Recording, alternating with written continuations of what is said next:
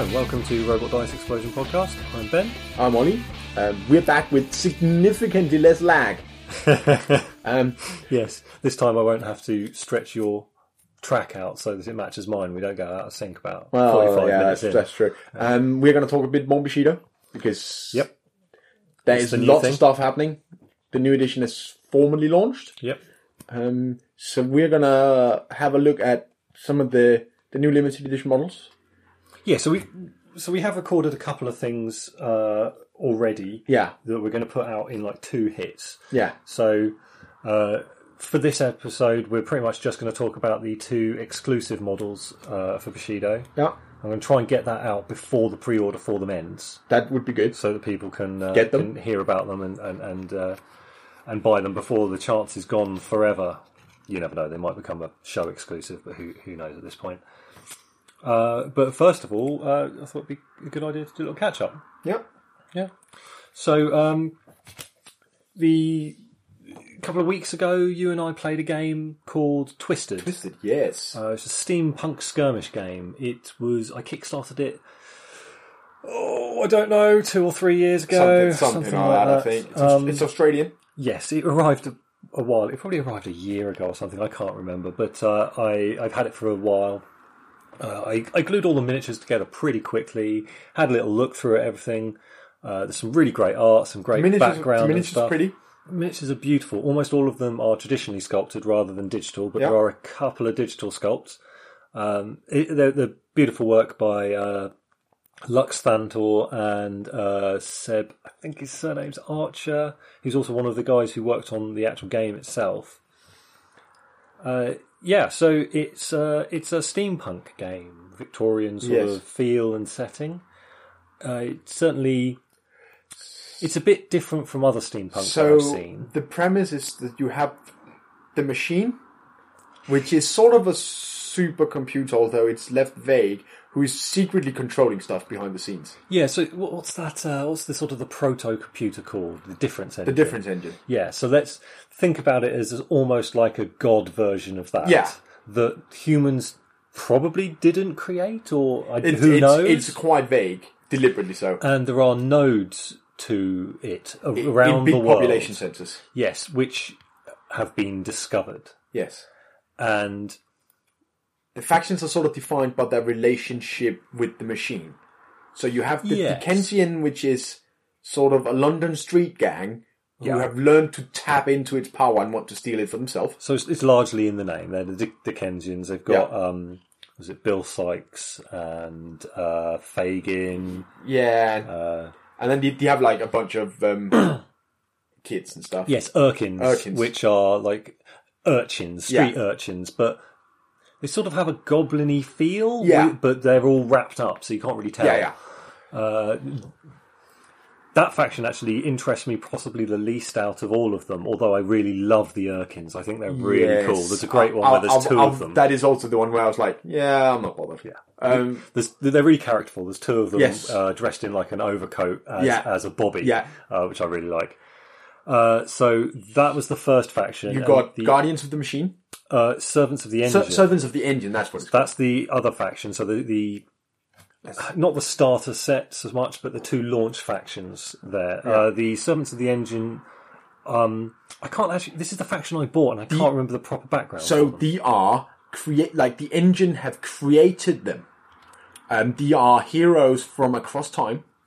Oh, okay. Which is why, for instance, you have Lancelot in there. Yes. So the Engine have basically created a bunch of them in the present to defend itself. And a lot of them are machinery. Yes, hence that the Engine have created them. Yeah. So, but not all of them are, I don't think. No, there's a wide variety of stuff. Yeah, so I think they've got Tesla, haven't they? It's possible. Yeah. Highwaywoman, very like a sailor with a cannon. Yeah. Which is really cool. They've got some really cool stuff, like a blacksmith who's got a built-in chimney on his back. And again, awesome models. I really loved those, so that's the faction that I went. Various fictional heroes. Yes. That goes sort of throughout the entire game. There's a Medusa. Yes, so there's Medusa in Servants of the Engine. There's a third faction called the Egyptians, I think. Or it might be something... Servants of Seth or something like that. Set, maybe. Yes, but in the Kickstarter they were just called the Egyptians, and that's all I can really remember now. They are Egyptian themed. Yep. They've got there's Agatha Christie is one of the models, except slightly renamed. There's a robot Poirot. There's an Indiana Jones, except she is called Indigo Ford. Yeah. So you sort of get the idea there. Then they also have the Guild of Harmony.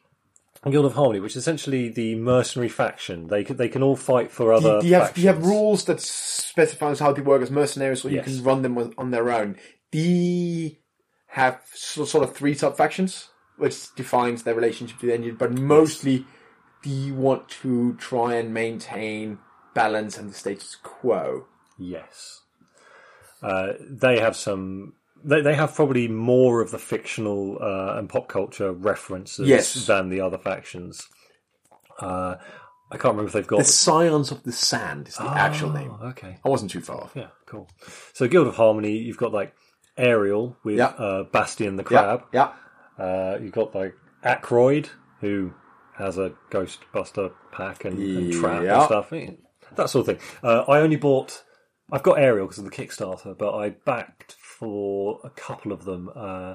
So in total, I got all of the Servants of the Engine and all of the what did you call it? Signs of Set. Signs of the Sand. Of the Sand. Christ.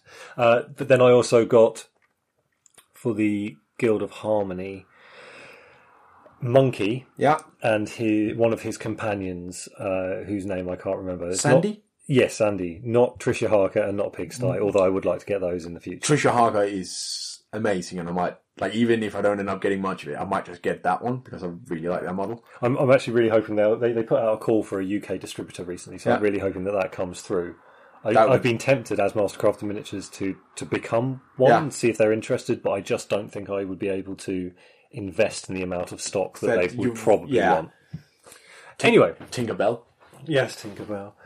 Mary Poppins. Alice and the Clockwork Rabbit. Yeah. You have Sarah Croft. Yeah, there's a chimney sweep, blah, blah, blah. So, the idea is that the engine is kind of fickle. No one can really understand its machinations. Yeah. Which is what powers one of the core different game mechanics. Which is honestly, it's what makes the game, because otherwise it's not a particularly surprising skirmish game in its core mechanics. It's reasonably standard. It's robust. Uses D20s. Yep. Yeah, largely uses D20s, although you will find for damage that you use poly dice. Yes. Various different sizes. The mechanics of all the combat and stuff seems fine. It's worth noting that every single model, with the exception of one, which is a dog that I've got, has a ranged attack. Mm-hmm. Which is interesting. It means that you always have an option that doesn't expose you too much. Yeah. I really liked that, actually. I mean, when we tried it, range combat was... Well, the also interesting thing is that no matter how many actions... You can literally only take one melee action a turn. Yes. Whereas you can shoot multiple times. Well, in fact, melee is not an action. Yeah, melee is a side effect of doing something else. So every model gets 2 actions in a turn, but if you enter base-to-base with a model, then you resolve a melee exchange, essentially. It's a Bushido term, but whatever. Yeah. So alternating activation, probably around, 5-6 models each or something I think. Like that. Well, we played... We played slightly small. They recommend 200 points, or at least that's what's in the rule book. We played 150, I think. Something we just knocked a little bit off. Yeah. And I think we had 5 or 6 models. Yeah. So the thing which really makes the game unique is this, the concept of the engine. You have... One person will start with the favour of the engine, which means that they get certain bonuses and whatever. And it can change back and forth during the game. It moves back and forth. Largely, you gain the favour of the engine by, I think it's by, is it by wounding, or is that priority that you gain by wounding? Priority by doing damage and scoring victory points. Okay, so there's a deck, which is the engine deck. And everyone gets a card at the beginning of the turn. You draw... Yeah, you draw a card. Draw a card at the beginning of the turn. The person with the favour of the engine draws 2. 2 and gets to pick one. Yes. Excuse how fuzzy we're going to be, because it has been a couple of weeks and we've only played it once. So effectively that card will have an effect. Yeah. You can play that card whenever, some of them will have specific requirements. You can play it if you want to, you don't have to. Yeah. It's quite important because some of them the effects are quite dramatic and potentially bad. But and obviously that's not particularly revolutionary in and of itself. No. What's interesting is that you can at any point, you can once during an action or once during activation, you can tempt fate, where you basically just draw from that deck. Is something affecting you? You can tempt fate. Yeah, someone attacks you, you can tempt fate. You attack someone, you can tempt fate. You can tempt fate. So you draw a card, and every card will have two things on it. The first one will be the one when you draw it, you can choose to play it. The second effect will be the tempt fate effect. Yeah. Now, sometimes that's just like, literally the other ability just happens. Yeah. Other times, as happened to me, it might just be the turn ends. Yeah, that was one where it's like, and the turn is now over. Yes, which actually did me a favour when I tempt fate. Like, I didn't get to do one thing that I wanted to do, but you were in a position where you were going to do more stuff. I was going to do quite horrific things to you, and I didn't get to do any of it. Yeah. But there's other things where like two models will switch positions randomly. You get an extra action, or you get a bonus to this, or one which I had in our last turn, which was devastating, was ill fate or something like that. So an attack is effectively, you roll a d20, you add your ability, you compare it to your opponent who's rolled a d20 and added his defense. Yeah. I rolled 2 d20s and picked the lowest. Yes. Which basically meant that anything I did after that did not work. That really sent everything downhill for you from there, really. It was rough. It wasn't insurmountable, but it made it hard. Yeah. And obviously, we tempted fate way more than you should, just to see what the deck did. We were quite tentative early on, and then later on, when we were running out of time, we were like, let's see what chaos happens. Oh, I'm going to do this, tempt fate. Do this, tempt fate. So one of the things, the reason it's called tempting fate is not just the ability, the effect which might happen, but it's also that each tempt fate card or each engine card will have an icon in the top right hand corner. If it's green, that's fine. I think it's blue and red, but whatever. Oh, I can't remember. It might even not be there. But if it's red, if there is a red icon, then you immediately lose the favour of the engine, if you have it. And it goes to your opponent. And it goes to your opponent, which can be really important because the favour of the engine ties into other things. So it made for quite an entertaining game. It was quite dynamic. Yeah. I don't know. I'd be interested to see how it could work in a tournament setting. And I said this before once about Moonstone, and it implies that I really care about tournaments. I don't. I'm so done with tournaments except for Bushido. It's just an interesting consideration for what is the scalability and playability of this game. Yes. I mean, I find tournaments of small games with smaller communities, I quite enjoy. Yeah. When it gets super competitive and too big, where you're like net listing like 40k and stuff, I lose interest. But it's just, like you say, it's a test of like how robust a mechanic generally is and how fair things are. I think it would actually work because you're not forced to tempt fate. Yes, absolutely. I think it could be interesting. I don't know how long it'll take before we have enough of a community in this country for it. Like you say, it's an Australian game. But I just had a really good time playing it. It was fun. Beautiful miniatures, and not a particularly original setting other than the engine. But the engine does enough. Yeah, I'm probably going to get some Guild of Harmony models. Yeah. Because I quite like those. I'm definitely up for playing it a few more times. I mean, obviously, I've got 2 factions. I want to play it again and again. But quite soon would be quite nice. Yeah. So I recommend people have a look at it. Yeah. I'm trying to think if there's anything else that I wanted to say in conjunction with it, really. But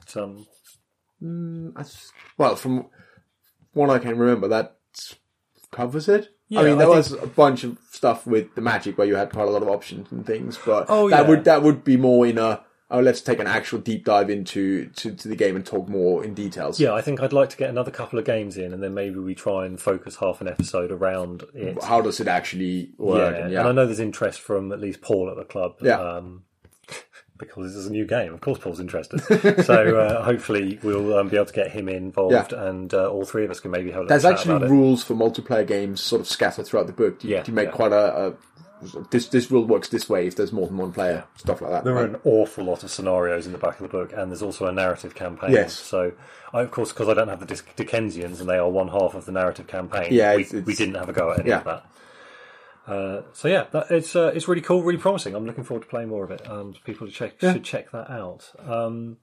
I know that you're going to have to shoot off fairly soon. Is that now? More or less. Okay. I think we'll jump into Bushido from here, and then I have some game design discussions, but that's definitely for a different time. Yes, and there were some other games that you played recently we always discussed. But okay, so forgive the really rushed description of Twisted and this rushed intro. But I think from what we can remember, it's not actually that rushed.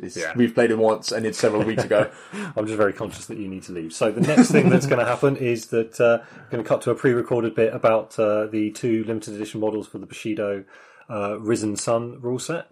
Thanks for joining us, and we'll sign off now. So listen to us in a week or 2 when we publish more stuff. Yes, lots of stuff about snakes. Yes. Yes. Thank you to Mastercraft Miniatures for sponsoring this podcast.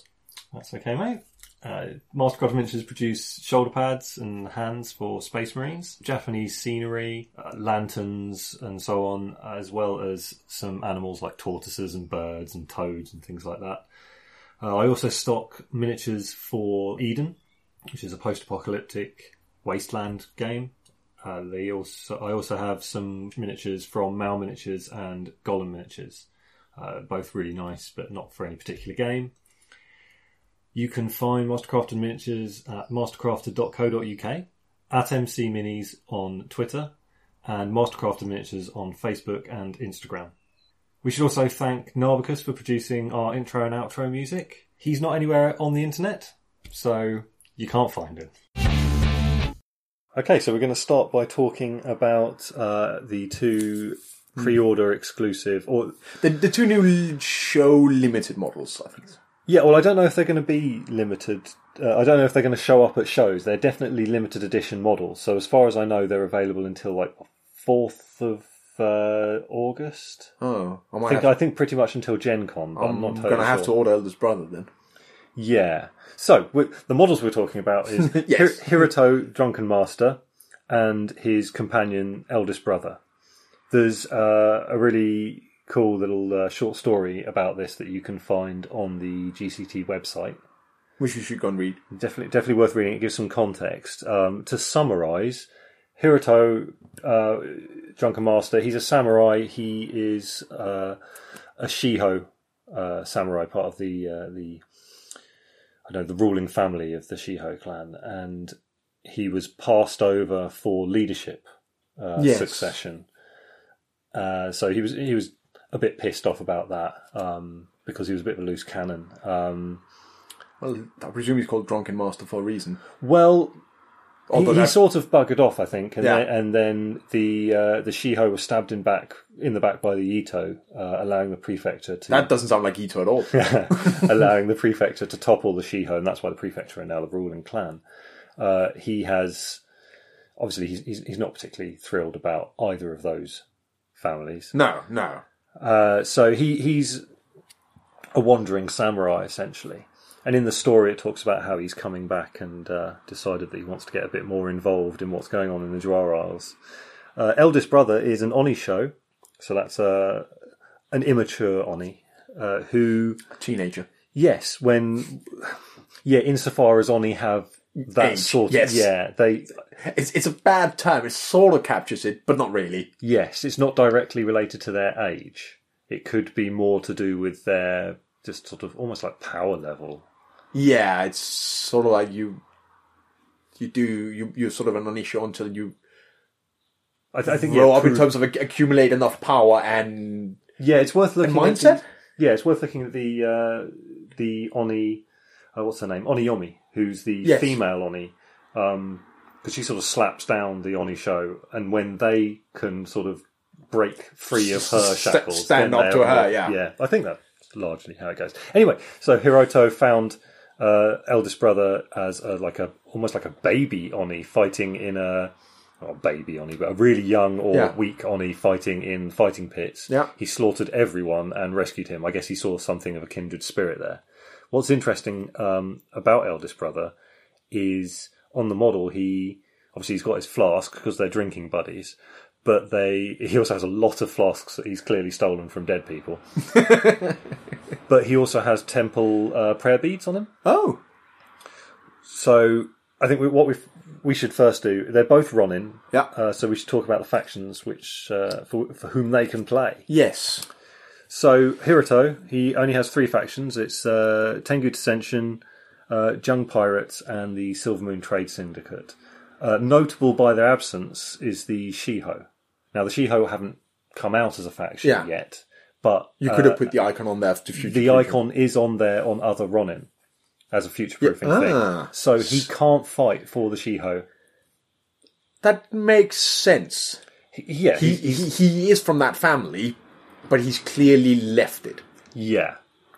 On bad terms, really. Whether it's his choice to not fight for them... Or their choice. Yeah, I mean, the Shiho are... their background is kind of interesting because they're now sort of fighting a guerrilla war, but we won't get into that. So, just those 3 factions. Eldest brother, however, he can fight for not the Tengu Dissension, but he can still fight for the Jung and the Silver Moon. In addition, he can fight for Cult of Uri, Savage Wave, because he's an Oni. Yeah. But what's really interesting is the Temple he can also fight for. Oh. So you have an Oni who can fight for Savage Wave and Temple. And Temple's main goal is fighting Savage Wave. Arguably Uri as well. The fact that he can fight for Uri is really interesting. Yeah. So almost a true mercenary. He won't fight for Ito or ninjas. Yeah. I mean, the idea of... I think it's more that the ninjas don't hire mercenaries. Like, that's just not what they do. Why would they? They're sort of the ultimate mercenary faction in of themselves. He won't fight for Prefecture. Yeah. Or the Shiho. I'm probably missing. Do you also have a special rule regarding who they can play for? Yeah, so Hiruto can fight. It can be included in any themed warband that includes Eldest Brother, and Eldest Brother can be included in any themed warband that includes Hiruto. Eldest Brother can also be included in any Savage Wave themes, as if he were a Savage Wave faction model. So that's great. What's interesting there is, of course, it means that Hiruto can then be included in an Oni theme. No, actually, because the Alpha's theme excludes Oni show. Yes, so it does. He still wouldn't be able to fight in them. No. He can't fight in the Alpha's theme, but presumably, and eventually, there will be more. I imagine there'll be an Oni show theme at some point. Because there's quite a lot of them now. 3? Maybe 4? And enough that you start thinking about maybe you have a theme where these are some of the primary constituencies. Yeah, exactly. Also, when they are both recruited into the same warband, they have to deploy in base to base with one another. In fact, what it actually says is the Eldest Brother has to deploy in base to base with Hiruto. Do you also gain flank? They both gain flank. Well, actually, Eldest Brother gains flank. Yes. Hiruto already has it. Comes with flank. So let's let's continue the flank thing because Hiruto has booted, which is new. Yes, and quite important for flank because it allows you to actually, instead of just being placed at the table edge, you actually get a move. Yes, it's massive. Yeah. Which leads to the interesting bit that Hiruto has quite a lot of choices when he comes on, but because Eldest Brother does not have booted, you're probably looking at charging with him, unless your opponent has conveniently placed something really close to the table edge. Yeah. I mean, it depends. I mean, just floating around with an 18 Rice Oni show in someone's backline could be scary enough without committing to. True, you don't have. It depends a little bit on what turn you come on. That works better the earlier in the game it is. If you come on really late and don't do something on the turn you come on, it's like, well, that was a good use of 18 Rice. It's worth noting that in the new edition, Flank, you write down secretly the turn and the table edge. Yes. It used to be just the table edge and you'd roll for the turn. Yes. So it's much more predictable now, but of course it requires you to... Predict, yeah. Which I played a game against James the other day, and I predicted poorly. I wish I brought my my Shimogama Vipers on in turn 2, but I actually brought them on in turn 3. So here's my take on flank. Unless you have a clever plan, you should just write turn 2 down. I'm tempted to write 2 and 3 with my Vipers and come on the same flank. So one of them comes on 2, make people think about it, and then on 3 I get to bring one on and react to whatever they've done. But anyway, So, I mean, I think Hiruto and the eldest brother, you're sinking... I mean, Hiruto is 15 rice and eldest brother is 18, so that's 33 rice. You want them on in turn 2. Yeah, like, you can't afford to have a third of your warband sitting around for multiple turns. Yeah, I think a possible exception is Jung, where you can just field so many cheap but competent profiles. Yes. That you might be able to accept having 33 rice off the table for a while. But Jung also have a bunch of different options for flank anyway. Yeah, this is true. Like, do you have a theme where it's like, which model would you like to flank? So let's get into... what do you do? What they do. Beat you? Yeah, they hit you quite hard. Hiruto is a 3 melee skill samurai. 3 ranged, 4-inch move, and 3/6 key. Which is good. Seems really good, but he has a unique effect which we'll get on to. Yes, but it does does mean that he come on when he flanks. He's on full key. Yes, worth noting that you still generate key even when you are elsewhere. When you are elsewhere, yes. It's quite important. Yes. So, his unique effect, Drunkard, for each VP scored by this model's warband, this model gains dodge +1 and -1 to its key statistic. When this model's warband scores a VP, remove all this model's key tokens. So what you'll really find is if it's a scoring turn, you want to spend all his key. Yeah. Because you're going to lose it anyway. So Hopefully you're going to lose it. Yeah, true. So it encourages a sort of really just like explosive going all out with him, provided you think you have a chance of getting that VP. Yes. He also obviously has diminishing key efficiency, so he'll end up being 1 key if you score all 3. Which of course, by the time you score 3 VPs, you don't care. Which is a further incentive to bring him on. If you're flanking him, bring him on early. Yeah, because you want to get... Yes, if 2 is a scoring turn, you think you're going to get VP. And you score, and you then bring him on in turn 3. Well, now you're back to having 2 key. Yeah. But gaining dodge is cool. That's cool. Dodge is nice. That's really useful. What was it? It's dodge +1. Yeah.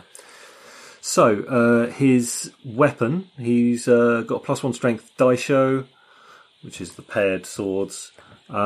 Charging bonus Pierce 1, which charging bonuses generally are nice to have, not critical, except the Minamoto bear. Yes, I've learned from playing with the sharks is that charging bonuses is something you exploit if it comes up anyway, but really don't plan your turn around it because it becomes too restrictive. Yeah, I think the main exception being the bear from Minamoto, because prone is powerful. Charging bonus prone is fantastic. And I think the Kai-Hai for Savage Wave have charging bonus slam attack. Okay. 0. Yes, they do. Which is really good because you combine that with them. They like to attack prone models. We are back to prone is really powerful. Turns out, yeah.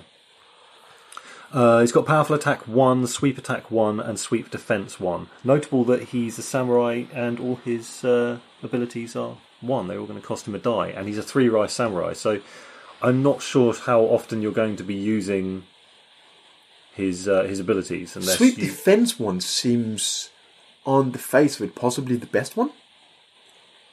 Because you can lose the die, still just put 2 dice in defense, hope it works. Yeah. Whereas if you put them into attack, sweep attack, risky. Maybe, but you're really boned if it doesn't work then. Yes. So let's get into his traits. He's got assassin, booted, endurance, fearless, flank, immune to stunned, prowess melee 1, tough 1, and vengeance prefecture. Why does he not also have vengeance Ito? That's a good question. Perhaps he's not as bothered about the Ito as he is about the prefecture. Bear in mind that he wasn't betrayed by the Ito. The Ito, I can't remember the background, but I mean, it's probably something to do with poisoning at some point, wasn't it? But it's the prefecture who wiped out members of his family. Yes. No, so because I actually read some of this. Yeah. I know this goes against what I've said previously. But as far as I understood, the prefecture and their current rulers, Dragon Clan? The prefecture, yeah. Yeah. The Takashi. Yes. Allied with Ito. This is before it's found out that they are worshipping Orochi. Yes. To take over. That was a marriage between Itsunaga and the Emperor's niece? Yes. Something like this. And then she found him out of the Orochi temple and he slaughtered her. Murdered her. And that's how the dragon for prefecture was released from the temple. Yes. Which was a bad political move. So that is, of course, after the prefecture have reached power. So maybe that's why he's like, well, I don't care. Perhaps, yeah. I think the real thing is that like it was the prefecture who did the murdering, largely. Yes. But anyway, Assassin's useful. You have to really control people's facings. Assassin on him seems niche, but if it comes up, it's nice. Yeah, it's not again. It falls into the to me on him are nice to have. Yeah, I mean combined with flank, it's combined with flank and booted. It's very possible to come on and assassinate someone. At that point, you probably go with your powerful attack because you're getting a bonus die. They can't do any. They can't spend any key. You're also getting an extra attack. An extra die on the damage roll. He also has. This is worth pointing out. He has dirty fighting. Yes. So enemy models can't use special attack and defenses, which does sort of feed into this. Although spending 2 key on that, like it has to be fairly significant, I feel. Yeah. I think if you come up against ninjas who all have 0 special attacks and defenses. Ito, maybe? Some Ito, if you don't want them sidestepping all day long. Yeah. And potentially samurai who have, like the prefecture samurai who have critical strike. Yeah. 1 or sometimes 0. If they've got critical strike 0... Yeah, you should use dirty fighting. I can see an argument for paying to rise to not just randomly die. Yes, that seems okay. So endurance is you don't care about being exhausted. Yeah, which is real nice. You don't care about which is very nice. I've used it a little bit on Lua. It leads to some interesting abilities. Like you can just afford to march up the table and go like, well, come at me. It all ties into his Drunken Master thing. What I quite like about him is there's not much explicit Drunken Master rules. No. Other than the losing key and so on. But it all sort of emerges with his endurance, fearless, immune to stunned, and... tough. Well, I guess, tough. And then, of course, his key feats. So... I'll touch on them quickly. He's got dirty fighting, like you say. He also has stagger, which means this model gains range defense 1 and sidestep defense 0 until the end of the activation. It's an instant for 1 key, which is really useful. I can absolutely see that being used. The drunken whaler in Yuri. Yuri. One of the two. Yori? I can't remember. Yori, I think. Yes, Yori. There's 2 harpooneers, and they're both similarly named. Yes. It's unhelpful. The drunken guy has the same key feat stagger. Yeah. So that's clearly I think that's which is cool. It's also actually very useful. It's worth remembering because spending 1 key for range defense can randomly be really clutch. Yeah. It's also worth noting he's got 7 wounds. He's a big man. He's a big guy. When Kevin was sculpting him, the reference was to keep him almost as big as a Minamoto samurai, but not quite. Yeah, but almost as big was the idea. Except without like massive armor. Yeah. Well, there's a notable thing. He doesn't wear any armor. He does have tough 1 though. Yeah, because he's a big guy. Yeah, he's not a Buto, but he sort of is. And tough 1 is sort of equivalent to armor 2, like broadly, more or less. Yeah. It will reduce your number of wounds by 1, and Armour 2 will do generally that as well. Do the same, yes. Yeah. Well, Armour 2 is guaranteed to reduce the wounds you take by 1 if they don't have pierce, obviously. Yes, then you get into all sorts of... But yes, broadly they're similar. Yeah. So getting on to Eldest Brother, 3 melee skill as well, no range skill. He does have a big club. He's got 4-inch move and 2/6 key. You mentioned the club, so plus 2 strength. It's a massive Tetsubo. He's got... It is a massive Tetsubo because it also has reach. Which is only found on spears otherwise, pretty much. So models generally will have reach if they have spears, but also, for instance, some of the Ito, when they've got snakes on them, they'll get reach as well because it reflects the speed of reaction. But which it's not going to be for him. No. But Taisei, for instance, with his giant greatsword, does not have reach, I don't believe. Yeah. So it's a little bit unique that you have reach just because you have a big weapon. Yeah. So that is definitely worth pointing out, and reach is really good. Yeah, it's very good, especially on a model like him where you can tank a bit with him. So it's possible to go light on your defense. Yeah. So you've got slam attack 1, sweep attack 1, push defense 1. I can see these being useful. Slam Attack 1 makes sense with an Onisho. Sweep Attack, you'll often find that if something has a Tetsubo, at least a long Tetsubo, they'll also get Sweep Attack. Yeah. And Push Defense, sure.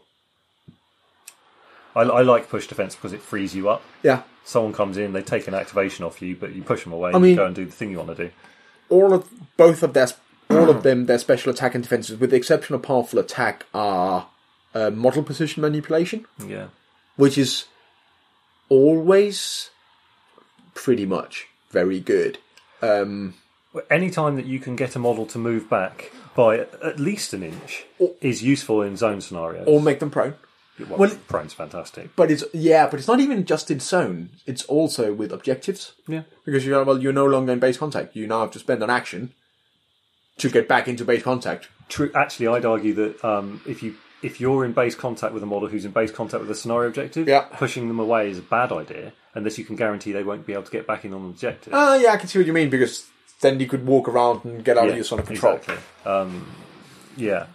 So, getting into his traits, he's got Bravery and Fear 6. So, Bravery on 2 keys, great. He's Fear 6 anyway, so it's only going to be the Fear 7 models and models with Dread that are going to test him anyway. Is there any Fear 7? I don't know. Wraith is not Fear 7. He's Fear 6. He's Fear 6 with Dread.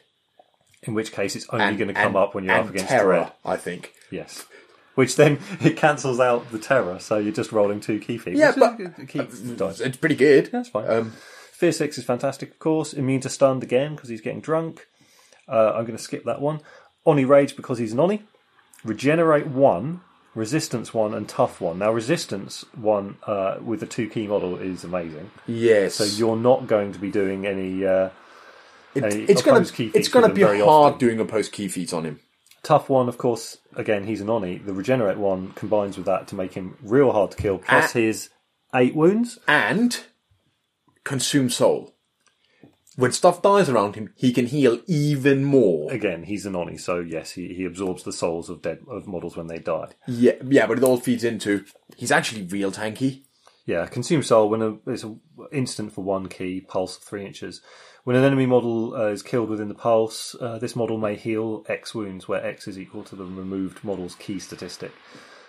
Once per turn. It's nice. It is situational, of course. Sure. But of course, if he does the killing, he still gets to do it. So yeah. And he's likely to do some killing. Where are we? Right, so I skipped one trait, which is interesting. It's new. It's Kata. So Kata is you don't remove ones from your dice rolls in melee. Yeah. So, for instance, if he's attacking, if he just goes all out attacking with his 3 dice, he will always have highest die plus 2. It makes him very reliable. And brutal. So he's actually, if you just go all out attacking, you are highest dice plus 3 automatically. Yeah. Which is quite scary, actually. And combine it with, do sweep attack 0, sweep attack 1. Okay, but you're still highest dice plus 2. Yeah. That's potentially reliable enough that you want to do it. Yeah, no, so the reason I skipped that until last was, one, it is a new trait, but also you only see that pretty much on monks. Yes. And I really like how that ties into his background a little bit, where he spent some time training at a monastery. I think they both hid out at a monastery for a while. So I don't...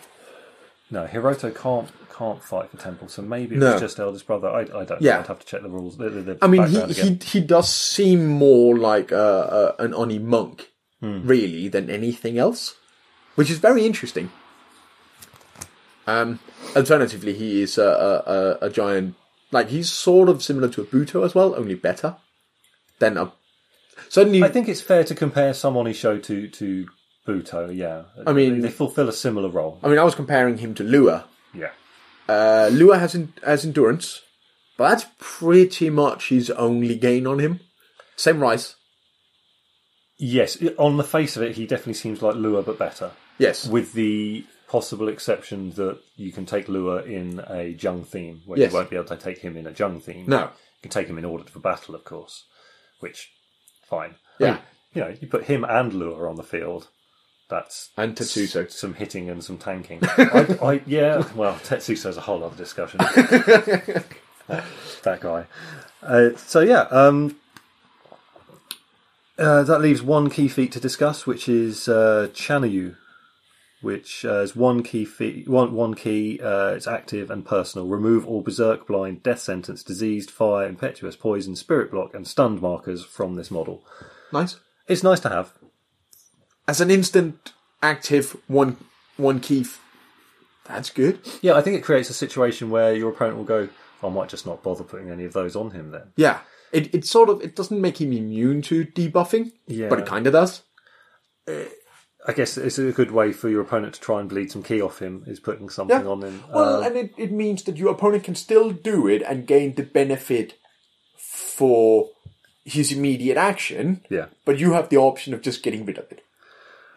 I think also worth mentioning the interaction that it would have with Oni Rage, which I can't remember the rules for, so I'm just going to check that quickly. Okay, so I've got my rulebook because we wanted to check. And Oni Rage does all? Well, during key generation, this model may gain an additional number of key tokens equal to a D2. If it does, it gains a Berserk marker. And then he spends one of those key to remove the Berserk marker if he doesn't want that. So you can sort of generate one key. It's a 50-50 chance that you get a free key. Yeah. Berserk is problematic. Yeah, Berserk can be, because it gives you impetuous, and you have to also try to charge. Yeah, it limits your options. So being able to just straight up get rid of it. And I like how that really ties into his time spent at the temple. Where he's learning to control his anger. Like, no, I don't have to just rage out and strike at something in range. Yeah. So for me, these guys, they're pretty great individually. And as a pair, I think they're a really powerful combo. Like, they don't necessarily directly combo other than the flank and the ability to just take them. And I think either of them are fine to run on their own. They don't have to both be that. The thing that interests me is perhaps running as many Oni Sho as I can in a list, perhaps supported by, I don't know, probably some Bakemono. But that might be quite interesting. Or running them with Oniyomi, the female samurai. Oni. The female Oni, yeah. So that's interesting, but also the novelty of getting an Oni into a temple list interests me. I'm personally for Jung, so obviously I could run both. Like, they both work for Jung individually. Eldest brother is easily the one of them I would take if I'm only taking one. What's interesting about him is he directly competes with at least one model in Jung. And also Jung have this interesting combination of lots of cheap competent profiles and a few quite tanky profiles that can still hit quite hard. Yes, they have several very tanky models actually. Yeah, and it's the same sort of split as the Savage Wave, except less extreme. Savage Wave has lots of cheaper, less competent models, and lots of very expensive, very hitty models that are quite tanky. Well, very tanky too. Yes. Yeah, that's actually a good comparison. Is that you've narrowed the band a bit, but you still have the same doing that thing. Yeah, they don't have an awful lot of middle ground in the Jung. No, I mean even the expensive normal humans tend to be quite competent in what they do, but they're still quite fragile. I guess the closest they really get to the middle ground, for my thinking, is probably the not the captains, but the first mates, whatever they're called. That's a good question. Yeah, I can't remember. I think I'm looking forward to trying these guys out. The only reason that I didn't try them out on Tuesday is because I hadn't glued them together. Yeah, I think if you have access to them, they're definitely worth having in your arsenal. Both of them are quite interesting. You might not want to run them all the time, which is as it should be, but they definitely offer interesting options. Yeah, definitely. They do tend towards the more expensive end of things, because, well, they're 15 and 18. So, Ordered for Battle gives you 30 rice of sideboard. You can't just have those so you can't take both of them. However, I can absolutely see a situation where Hiroto goes in my sideboard, and if I come up against Prefecture, he goes in. Yeah. Or you go like, oh, actually, flank would be amazing in this. Like, I have Eldest Brother as a standard. If I need to flank him, well, I'll find 15 rise. Yeah, interesting. Interesting. I might try out something like that. You're right. You could keep Eldest Brother in the list, and then have Hiroto as the sideboard. Because there's quite a number of models around the 15 rise mark. 18 becomes slightly rarer, but so he could be a straight swap for a bunch of models in various different lists, I think. Or a model and a card or something like that, and then you gain... Like, just getting the flank on Eldest Brother is potentially very interesting. Yeah. But by having Hiroto in the sideboard, you're saying, well, I don't have to flank him. I mean, do you have to flank? I don't think it's compulsory. Anyway, I don't think it is. No, so you can just deploy them, but you just have to deploy them in base-to-base with one another. Yeah, sure. But interesting options. Worth thinking about, and I think we might actually see them a fair bit. Yeah, the only thing that bums me out is that they can't be an Ito. I get it, and I'm not saying they should be by any means. Yes. But Ito being my main faction. But then it's not a bummer because it forces me to try out other things. Other stuff. Yeah. Yeah. So I think definitely something people should be aware of. Because they will be used. Like, obviously they're going to be used now because they're new and shiny. Well, I have my Temple Furries, which didn't really work in the last edition. I haven't really looked at them in the new edition. Interesting. But it might be a way to field Temple with an Oni, so I might do that. So you have Eldest Brother and Kuma, which is fun. And thankfully, QB now works pretty well in Temple, I think. So there you go. Yeah, could be very interesting. So that's those guys. Yeah.